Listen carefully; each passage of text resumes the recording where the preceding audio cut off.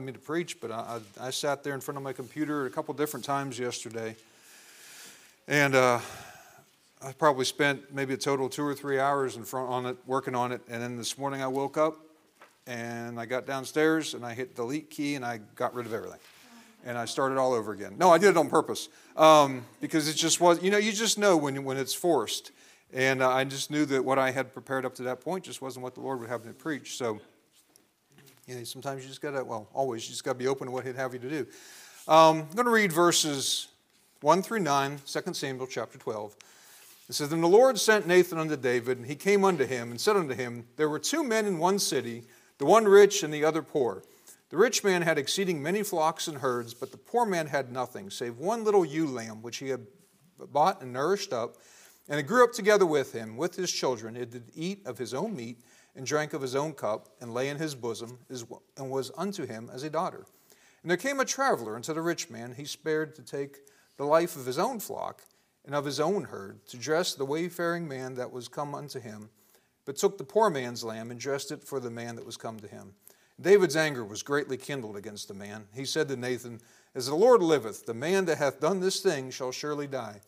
And he shall restore the lamb fourfold, because he did this thing, and because he had no pity. Nathan said to David, Thou art the man. Thus saith the Lord God of Israel, I have anointed thee king over Israel, and I have delivered thee out of the hand of Saul. And I gave thee thy master's house, and thy master's wives into thy bosom, and gave thee the house of Israel and of Judah. And if that had been too little, I would moreover have given unto thee such and such things. Wherefore hast thou despised the commandment of the Lord to do evil in his sight? Thou hast killed Uriah the Hittite with the sword, has taken his wife to be thy wife, and has slain him with the sword of the children of Ammon." Lord God, I thank you for your word. I thank you for what you've given and you put in our hands so abundantly. I just pray, Lord, you just get me out of the way now. Speak through me, Lord. I just pray that something said and done here tonight would just be a help and an encouragement, Lord, maybe even an admonishment if needed, Lord. But above all, I just ask that your will would be accomplished. And I ask in Jesus' name, amen. So May 11th, 1996, ValueJet, flight number 592, took off at 2:04 p.m. 9 minutes later, 2:13 p.m., it crashed. Killed all 110 people on board, flight members, passengers, everybody. You say, well, what caused this? Well, a fire ultimately is what caused it. But before that fire took place, there were some things that had to happen. But before I get ahead of myself, the fire was caused by 144 oxygen generators. Now, oxygen generators are little devices they put in the overhead bins, and that's what's used if they have to deploy the masks and you need oxygen during your flight. It's kind of like you pull the mask, you pull the pin, and it's kind of like a grenade. It activates it, creates this chemical reaction, and it does what it says. It generates oxygen, breathable oxygen. Well, if these things aren't handled properly, they can be very dangerous. So they had 144 of these things. They wrapped them in bubble wrap. Some they wrapped in paper. Some they didn't wrap them all. They just tossed them in a box. They marked them empty. All of them weren't empty. They had green unserviceable tags on them. They weren't all unserviceable. They were unserviceable in that they were not fit to be installed in the aircraft, but they were still serviceable in the sense that they were very volatile and very much could be activated at any time. These pins that I mentioned, they were they could come out very easily because they're there in case of an emergency. You have to be able to yank on that thing, pull the pin, and get the oxygen that you need. So they really not secured all that well. A lot of them they were wrapped with masking tape or scotch tape. Some of them they just bent the ends over. So ultimately what it boiled down to is there was contract maintenance that was done on this aircraft. There was a supervisor and 2 technicians, and they broke just about every procedure you could possibly imagine. They mishandled them, they mislabeled them, they didn't properly discharge them, they didn't properly pack them. They didn't do anything right. They shoved them in the cargo bin, the bag bin as we call it. So on takeoff, it didn't take much to jostle one of these things loose. Once it started generating the heat from the chemical reaction, it started activating the others. They said one of these alone can generate heat up to 500 degrees Fahrenheit. When you got a box of 144 of them, you can get a lot of heat. burned through control cables, burned through the wiring. Didn't take long for that airplane to go down. They didn't have the ability to bring it back around and land it. He lost control of it, went to the right, went in the ground. So you say, what is all this about? Well, it kind of caused a shockwave throughout the industry, especially among us technicians. Through A&P school, we always heard that we could be held liable for our actions, and even in a court of law. But up until this point, it never really happened. It's very hard to prove mechanical negligence on behalf of one or two mechanics. They find mechanic error and they find human error all the time, but to pin it to the degree where you can actually convict somebody is very difficult. Well, these three men went to trial. Two of them were acquitted. The third one, however, well, he's still at large today. He never showed up, and they still have a warrant out for this guy. Now, this was 1996, so all these years he's been running, okay? If he'd have just showed up, he'd have been a free man a long time ago. But I said all that as an illustration to show how our actions have results. The things that we do, okay, there's always a result associated. Even though these men were acquitted of their crimes, they basically were held for negligence. They were accused of falsifying documentation and a few things like that. Not manslaughter, nothing like that. But basically breaking the very basics of aircraft maintenance, breaking those laws to the point where it caused death. Even though they were acquitted of those charges, it didn't bring back the 110 people that were on board. The families of those 110 people were still affected. The families of those three technicians were affected. So their actions had a very far-reaching effect. It reflected in the lives of all of those that were associated with this crash. And then at the end of the thing, there was a sense of remorse on pretty much everyone's part. But we're going to start with the result. So we read through here verses 1 through 9. And we see here that David himself, in verse 5, he said his anger was greatly kindled against the man. He said to Nathan, as the Lord liveth, that man that done this thing shall surely die. And as you read down through the chapter, you'll find out that the Lord was on his side. He said, yeah, you should die. But then, down there in verse 13, David said unto Nathan, I have sinned against the Lord. And Nathan said unto David, the Lord hath put away thy sin, thou shalt not die. So he got a stay of execution. God said, okay, I'm not going to kill you. You're still going to die, but I'm not going to kill you because of this. But yet the consequences of his actions still remained. So, as I said, sin always has a consequence. There's always something to be dealt with. When I was a sheet metal mechanic, we'd get an airplane in for heavy check, and it would have all these little pock marks all over it. And what they were was lightning strikes. Lightning would hit the aircraft. It would be discharged through static dischargers placed all over the wings and trailing edges and whatnot. But it would still leave a little area of damage. For just for an instant, it would superheat that metal, and it would melt it, and it would displace it. So think about if you take a backhoe out and you dig a hole in the ground, the dirt that comes out of that hole goes somewhere. Usually it goes off to the side or wherever. So there's a hole, and then there's the displaced dirt. That's kind of what a lightning strike looks like, but just very small. Maybe 1/8 of an inch, 1/16. It's a very small area. But nonetheless, it's damage. It's a concentration point for stress, for cracks. So you still have to deal with it. So I would get in there, and knocking the high part off was easy. You just get your grinder out, you'd knock that off. That metal would come off easy. But the divot still remained. Well, you can't just grind in it. You can't just dig in at an angle. You have to smooth it out. See, so an area, maybe 1/8 of an inch would now turn into maybe, depending on the depth of it, it might turn into an inch. Maybe 1.5 inches of area that you kind of had to smooth out in all directions and blend that thing out, make it nice and smooth. Well, the thing is, even though it started out very small, it required a much larger area to repair. So what started out barely noticeable, now all of a sudden was much more noticeable. See, something that was there before had to be removed. Before that lightning hit it, there was just a normal aircraft skin. But once the lightning discharged and it hit it, now all of a sudden to repair it, you had to take something away that once was there. 1 John 1:9 says that we confess our sins, he is faithful and just to forgive us our sins and to cleanse us from all unrighteousness. See, forgiveness is granted, but yet the consequences still remain. Now, as I would remove that damage from that lightning strike, the evidence still remains. Sometimes it was bad enough where I had to cut it out and put in a filler and put in an external doubler and do a full-blown repair. Other times I could just get away with a blowout or a blend out depending on how bad the damage was. But regardless, there was evidence that something was needed to make this thing right again. Something had to be done to that area to clean it up.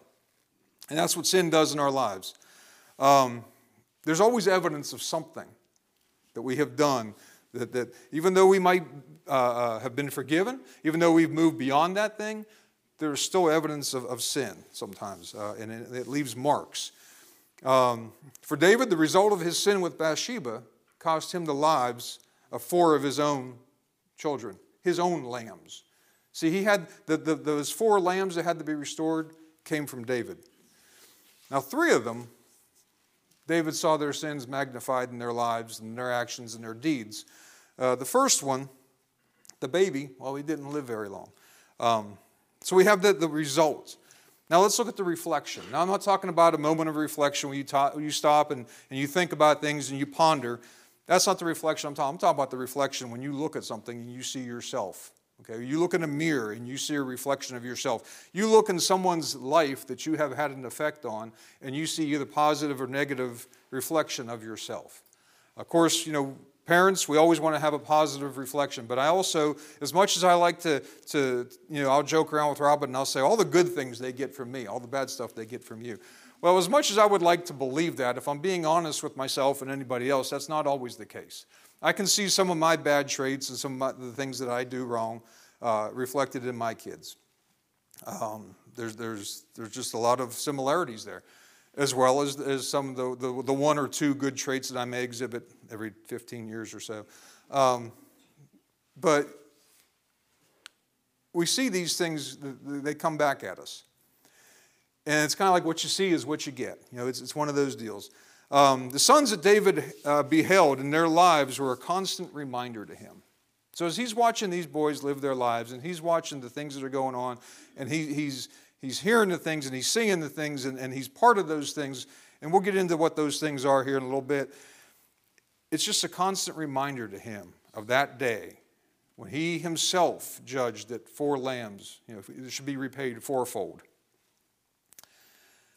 As time passed and the passing of every son, he remembered their names. I think of Jacob when he was wrestling with the angel of the Lord. He said, "What is your name?" He said, "It's Jacob." He had to come to the realization. He had to realize who he was in the eyes of the Lord. He had to say his own name to realize that he was a supplanter. He was a usurper. He was a trickster. He was somebody that was not always above board and on the up and up. Okay? He was someone that took advantage of situations and people. And he had to come to that realization on his own, and it took the Lord asking him, "What is your name?" And then that night, he gave him a new name. He gave him the name of Israel. But I think through this, I can't help but wonder if David, when he looked at his sons, that he gave them new names as well. And we're going to start with the child.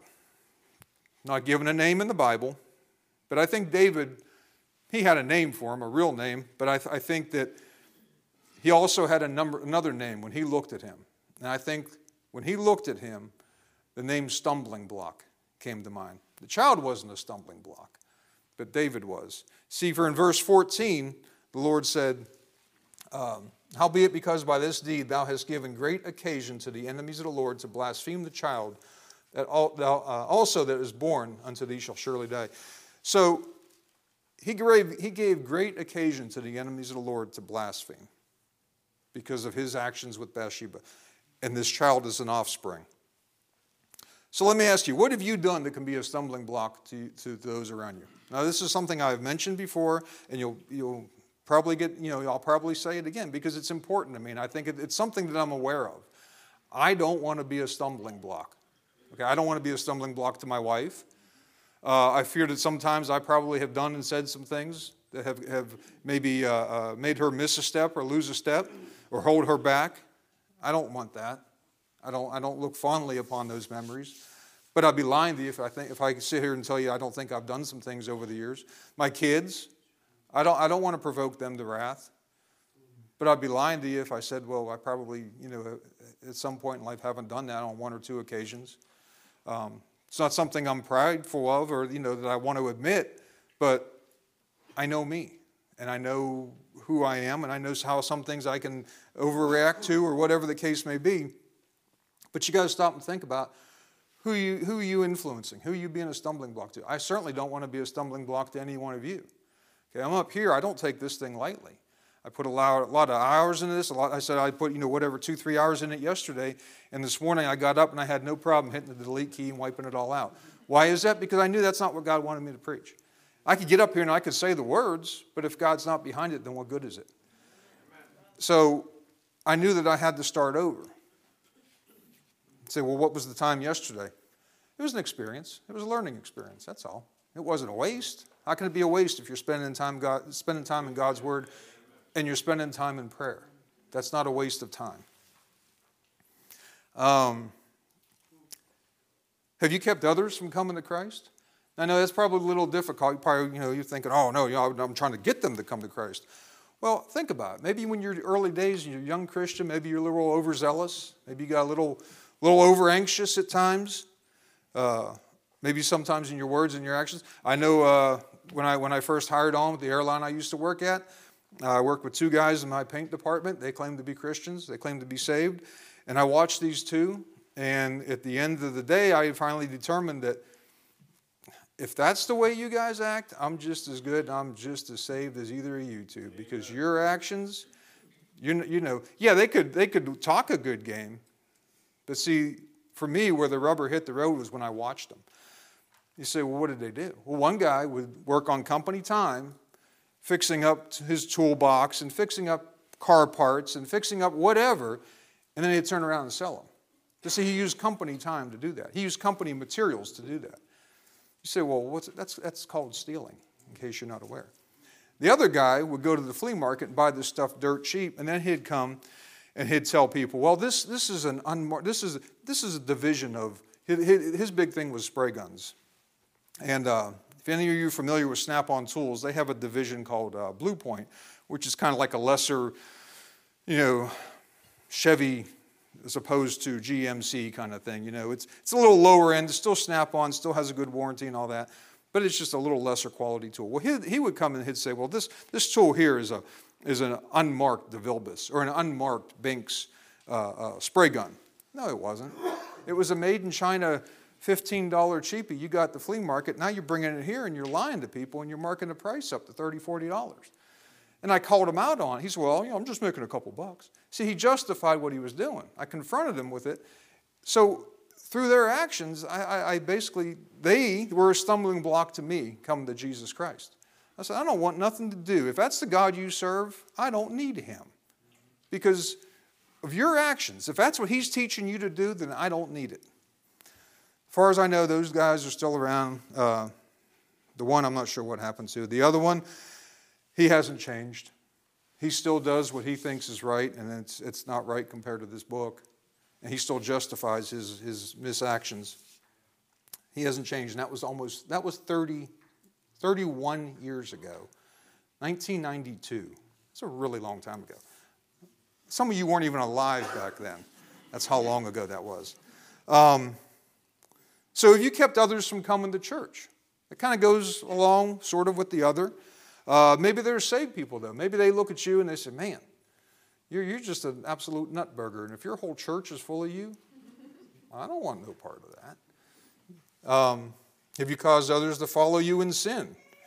Liberty, we have the liberty to do whatever we want. You can't lose our salvation. But that does not equate to expediency. Just because you have the ability to do it doesn't mean you should. Have you ever created loopholes for which others justify their sins? Maybe you've done some things and you've justified it so much and you've created situations where it was okay for you to do that. And then others learn from your example. So then they too follow in those same sins or similar sins because they're going to do what they want to do. And then they just learn by your example. Oh, we'll just, he made a loophole. I'll make a loophole. What? Hey, it works for him. It's got to be good for everybody, right? See, David attempted to get Uriah involved in his situation with Bathsheba in an attempt to cover up his sin. And what David didn't count on was Uriah was more honorable at that point than David was. The Bible says David got him drunk. And I thought it was curious that Uriah, all drunked up and all liquored up, made better decisions than David did, sober and straight of mind. See, he was more honorable and he knew what was right. He knew what was wrong. David was scared. David was making poor decisions because he was trying to cover up his sin. So I'll ask you again, have you, like David, given great occasion to the enemies of the Lord to blaspheme? Secondly, let's move on to the next lamb, Amnon. I think when David looked at him, I think the name that came to his mind was lust. Now, we're not going to turn there, but if you're keeping notes and you want to write it down, you can read more about him in 2 Samuel chapter 13. But just as David had lusted after someone that was not his wife, someone that was off limits, so did Amnon, his son. See, David's lustful eyes and fleshly desires were magnified in the life of Amnon. That's often the case. The things that we do, you've heard Brother Joe say it a lot of times. I forget what he says. I know what he says, but I just can't quote it because that's what happens when I try and quote on the spot. It'll come to me. I think I had it written down. But bottom line is the things that we do in moderation, they do it in excess. There we go. That's it, more or less. And that's what happened here. You know, what David did, now it wasn't right, and I don't even know if I'd call it moderation, but it was a single solitary event, but it led to Amnon. He all of a sudden, it was something that he dwelled on and he pursued, and he went to great lengths to accomplish his desires. I'm not going to go into a whole lot of detail for time's sake, but like I said, it's in 2 Samuel 13 if you want to read more into that. Many of you already know what it is. But David pursued another married woman, and Amnon pursued his sister. So lust, we're talking about lust. It can come in many forms and fashions. And it doesn't always have to pertain to a man or a woman. A lot of times we associate that with the opposite gender, but that's not always necessarily the case. You can lust after things. Maybe others see it in your life. Maybe they don't. You can lust after a career. Now, maybe there are some that have forsaken their church for a career. I'm talking to the Sunday night crowd. That's probably not the case with y'all. What do they say? Sunday morning, people come for the people. Sunday evening, they come for the pastor. And Wednesday night, they come for the Lord.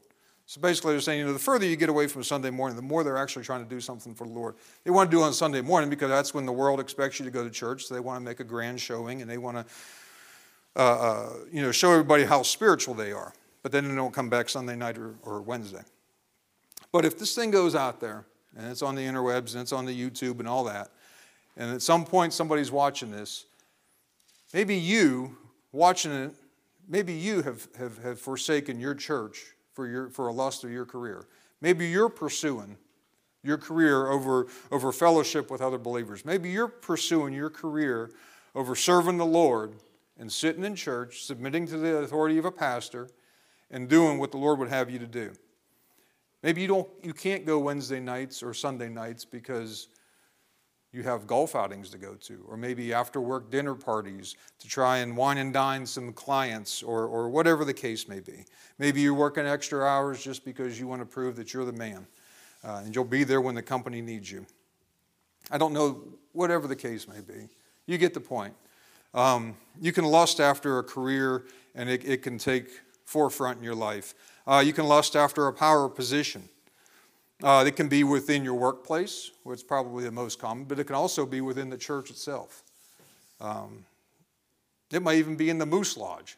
I don't know, but there is a point in which you're going to start lusting after things where you could lust after power, and what is associated with that is you're going to step on the backs of others, and you're going to stomp all over them to get what you want, to get that position that you want. There are some people that they cannot follow. They have to lead. Not that they're good at it, and not because they should be doing it, but because they have no ability to follow others, because they think more highly of themselves than they should. They're too good to follow, and they're too good for the grunt work. An army is composed mostly of enlisted men. There's officers, but many fewer officers than there are enlisted. Okay, so you need the grunts. You need the people just to go out there and do the work that needs to be done. And if God hasn't called you to a position of leadership, whether it's in the church or whether it's in your workplace, or heaven forbid you're in the Moose Lodge, but if God hasn't called you to a position of power, then you probably shouldn't be seeking it, because you're not seeking it for the right reasons. You one of those guys that know where to be found when the work is done. I used to, when I was still a cleaner before I got hired on as a sheet metal mechanic. Now I'm going to ask you to forgive me for what I'm going to say here in a few minutes. You have to remember I was a different guy back then. But there was this he was an acting lead.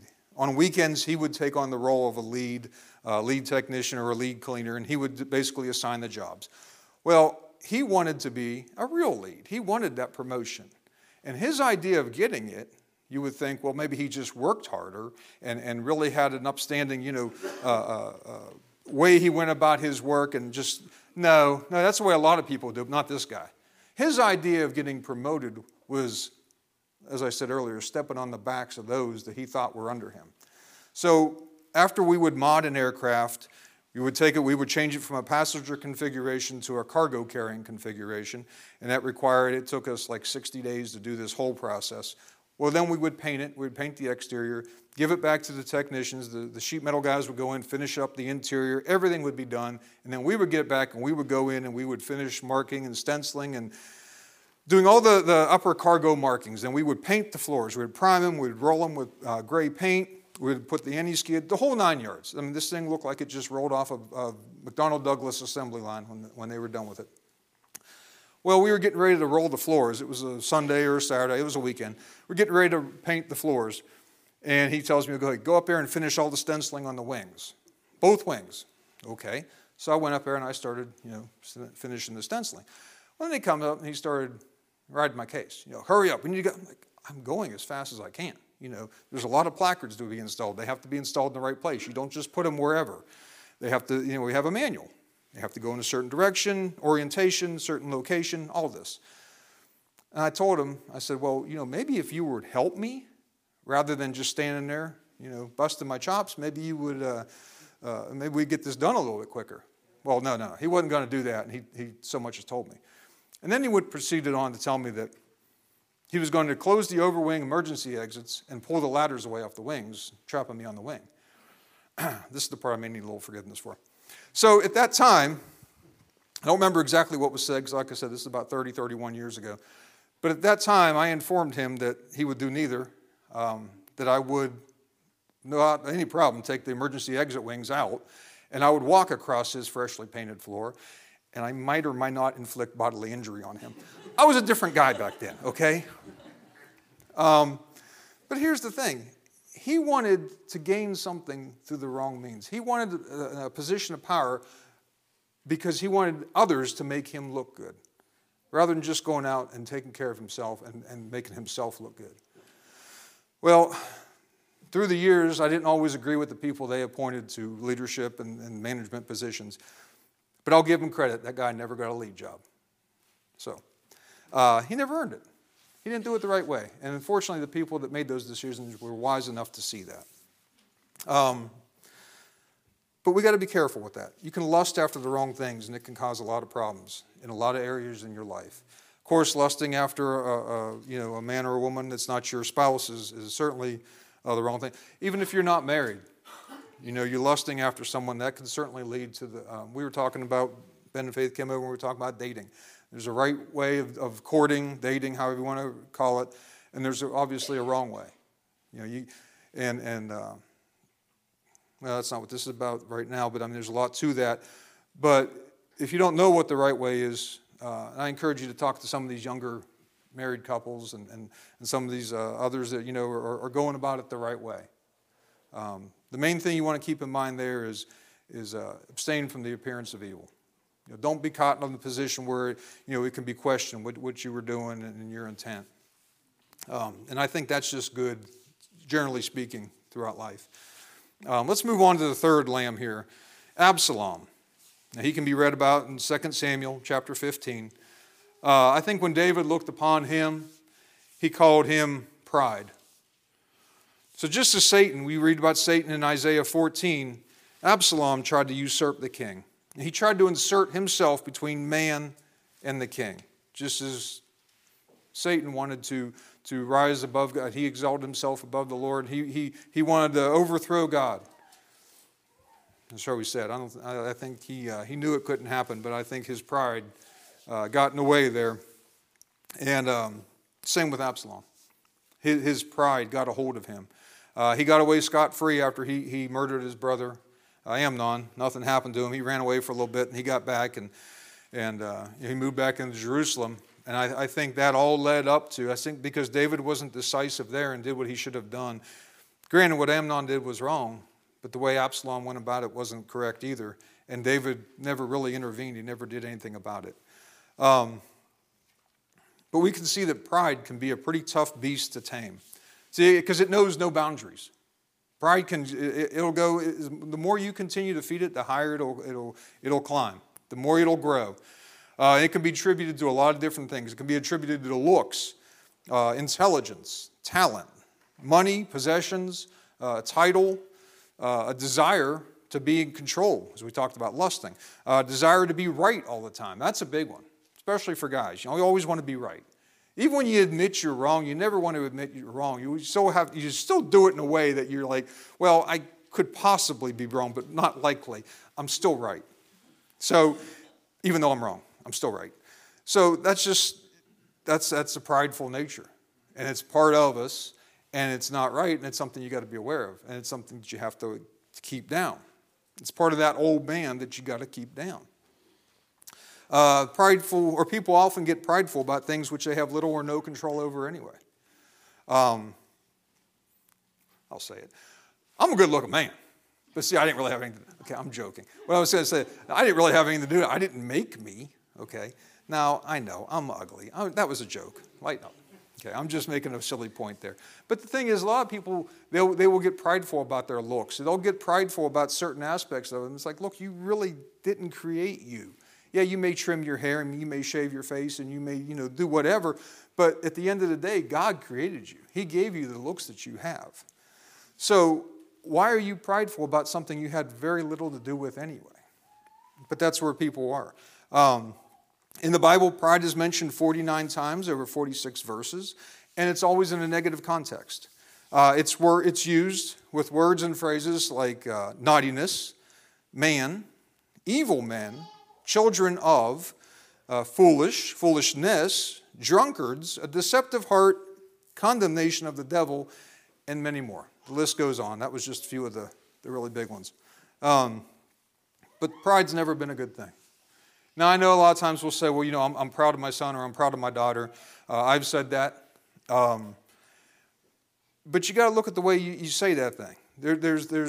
And I'm not, this is an area here that has to be treaded lightly, but I think you can have pride in something when you know that the Lord has moved them and has pushed them in the right direction. Okay, I can look at Ben and Faith and say I'm proud of them as a young couple. I had a little bit to do with that, but ultimately it was the Lord. Okay, it was Him. It was Him that guided their paths and their minds. He knew their thoughts all the time. I didn't. Okay, so I can see I'm proud of the way that they've progressed. I'm proud of the way they turned out. But I'm not taking any kind of sense of accomplishment for that. I'm not taking any credit for that because I know it wasn't me. And I know it wasn't them. It was just the Lord working in their lives. And the same thing for others. Pride will grab a hold of you and it only grows stronger. You will willfully defend bad choices and decisions because of pride. Like I said earlier, you know you're wrong, but you're still going to defend it and try and prove to everyone, including yourself, how right you really are. Pride will keep you from repentance. That's the big one. Pride will get in the way between you and God and keep you from coming to Him in an attitude of repentance. And then moving on here, we're going to talk about Adonijah. Pastor asked me to keep it short so we can do the meeting afterwards. So I'm kind of reading from the script a little more than I normally do, but I just want to try and get all this in there, but in a timely manner. So Adonijah. You can read about him over in 1 Kings chapter 1 and 2. And I think his name would be greed. Like his father David, he wanted something that was not rightfully his either. Through back doors and channels, he schemed and plotted to get the throne. He knew the throne was going to go to his brother, Solomon, but he used methods and orchestrated some things to get it by himself, manipulated people, pulled some strings, got some help, listened to bad advice, all to get the throne that wasn't his. He was driven by something he felt he should have, and he accomplished it by whatever means he thought necessary. Greed can be driven by envy and jealousy. Usually it is. It's always, you're always wanting what others have, and you're always afraid of others taking away what you have because you deem them a threat. You think, well, they're going to take away something that I have, that I have earned. So you become jealous of them. So I got to ask you, how much is too much? You said, of what? Of anything. Whatever it is. Whether it's power, whether it's money, whether it's stuff, whether it's possessions. Where do you draw the line? Because here's the thing. Donald Trump, Bill Gates, any of those multi-billionaires, they didn't get to where they're at by stopping at $5 or $1,000 or $1 million. See, they always had to pursue the next dollar. Well, at which point is the next dollar too much? Whatever it is in your life, at which point is the next whatever it is too much? Where's the finish line? I think greedy people, they're never content. They live a very miserable life because they never arrive. They never get to where they want to go because they're always putting that goal line. They're always putting that finish line further out there. They can never achieve it. You can never finish the race if you never cross the finish line because you keep pushing the finish line out there. So they're miserable because they never have a sense of accomplishment because they never can fully achieve their goals. They're always chasing that dream. They're always trying to get to a pinnacle that just keeps growing higher and higher. It's never obtainable. And then we see here, we had the results, we had the reflections, we saw what was manifested in the lives of his sons through his actions, and now we have the remorse. See, the pain lives on. The pain from sin, it doesn't go away quickly, and it doesn't always go away easily. Sometimes it lingers for a real long time, even after you've been forgiven. Okay, sometimes we keep that pain alive ourselves, which is wrong, it's sin in of itself. But sometimes just the effects of the sin will linger on. That pain, sometimes it takes a long time for it to go away. His sons' actions, they were a constant and painful reminder. When he saw them growing up, when he saw them living their lives, when he saw them misstep, when he saw them fall, when he saw them do stuff that he knew that they shouldn't be doing, it was a constant reminder of that night with Bathsheba. After the death of the child, David praised God. But up to that point, the baby was a constant reminder. He finally got to the point after the baby died, he said, look, there's nothing more I can do. He said, I can't bring the baby back to me, but I know I'm going to go to him. See, through sin, through the pain, you still have a promise. David had that promise, and he overcame that thing because he had a promise that he knew that he would go to that baby someday. David mourned the death of Amnon. At first, he was told Absalom had killed all his sons. Then he come to find out that that wasn't true at all, that he'd only killed Amnon. Now, while what Amnon did with his sister was terrible, it was sinful, there's no way it can be justified, what Absalom did wasn't any better. It was still sin in and of itself. It should have been handled the right way. David's sin manifested itself in the life of Amnon. The lust he experienced for Bathsheba was quickened in the life of Amnon. David mourned the death of Absalom in spite of all Absalom had done. He tried to kill David. He drove him out of the city. He fled from him, but he still mourned his death. He could trace his sinful behavior back to David's night with Bathsheba. David, he died before the fourth and final lamb, Adonijah. But I think at his deathbed, he knew that there was still one more lamb that had to go. One more lamb that had to die. He knew because there was only 3 up to that point. He knew the 4th lamb had to be paid.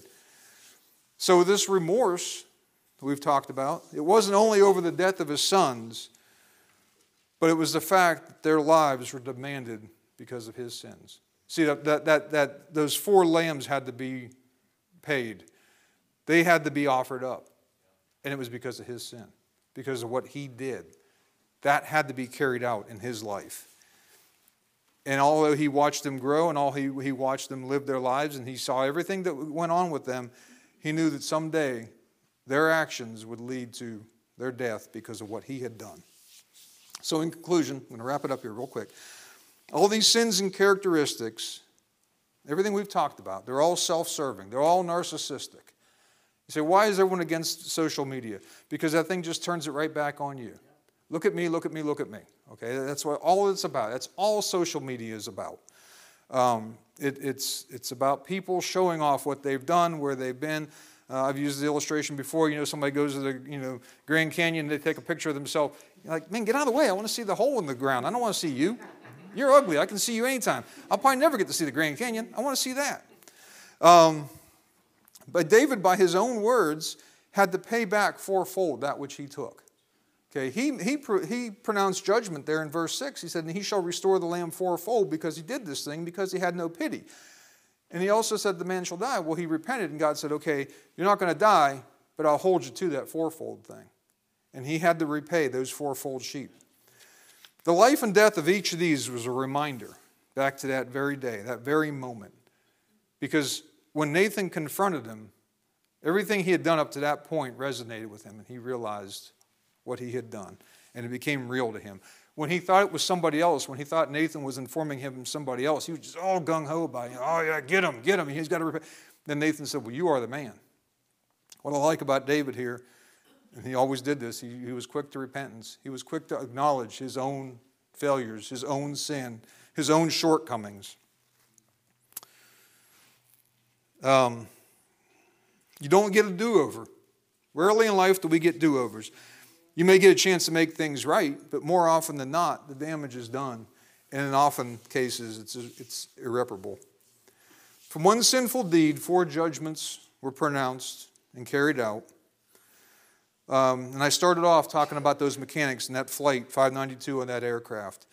Just the actions of those 3 mechanics caused a ripple effect not only through the lives of all those on board, and not only the lives of all those associated with them, their friends and their family, but also throughout the industry as a whole. It affected mechanics then and now. It affects what I do in my job now as a paper pusher.